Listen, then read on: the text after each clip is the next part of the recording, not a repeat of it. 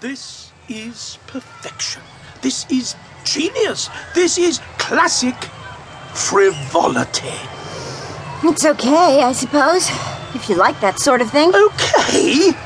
Okay. I'll show you okay. Come on, we haven't a moment to lose. Where to now? You're going to enjoy yourself if it kills you.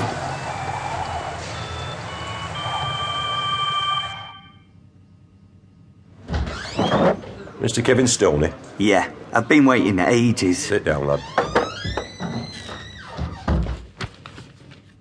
Didn't take much finding, did this, lad? Right on top of the pile. You're quite a regular visitor to our humble establishment, aren't you? Not by choice. Oh, they all say that, lad. I'm surprised we haven't met before. I've asked often enough. Someone in authority, I believe you stipulated. That's right. Well, I do. I mean, I'm only a lowly inspector. You could have chief inspector, superintendent, chief superintendent. You'll do. Chief constable's not got much on today, shall I? No, it's all right. Your statement of this morning, relating to events of last night in the amusement park. Truthful statement, is it? Yeah. Just a simple statement of the facts. That's right. The figure was glowing red with some green or blue at the edges, about 7 feet tall and heavily built. The red colour seemed to pulsate, giving the impression that the figure was increasing then decreasing in size. It had no eyes, no ears, nothing I could describe as a face. I'll be honest with you, lad, we've blundered. How? At this point, the sergeant who took your statement should have determined if there are any distinguishing marks. Oh, ha. Oh, I'm sure you'll excuse the oversight, but we shouldn't have much trouble finding Chummy in a crowd, should we? No trouble at all.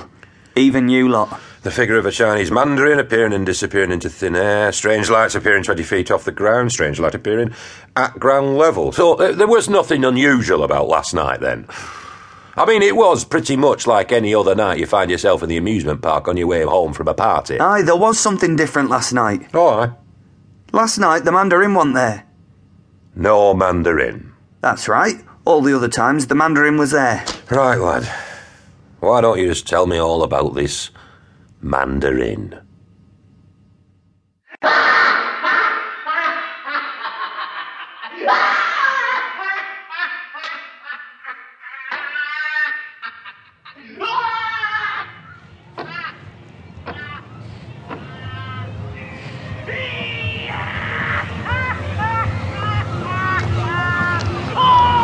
Laughter's supposed to be jolly.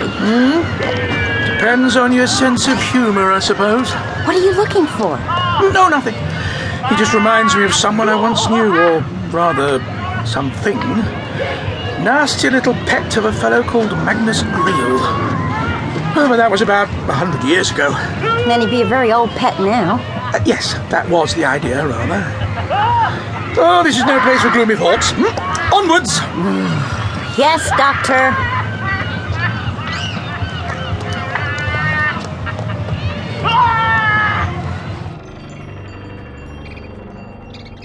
Now, where are you? Edible? You can't be serious. Sure it is. It's candy floss. Go on, try it. There you are. It's so good to see you, Doctor. I have been waiting for you for such a very, very long time. Astonishing. The triumph of volume over mass taken to its logical conclusion. Where'd you say you found it? In the booth over there. No. The £5 note you used to pay for it. In a sparring in the TARDIS cloakroom. I nearly brought that as well, but it wouldn't go with this outfit. Good heavens. It must be Jamie's. He was always so careful with his cash. He won't mind, will he? I'm sure he did. Will? Does? Oh, I don't know. This is an emergency, isn't it? Where else can I go in the universe to have a bit of innocent fun, I ask you? Well, as always. Too dull. Atlantic City? Totally uninspired. Disneyland? In 100 years or so. Give it time to settle. This is the place for a holiday.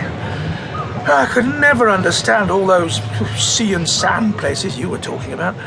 Taking a bath in sodium chloride and then wallowing on a bed of mica crystals.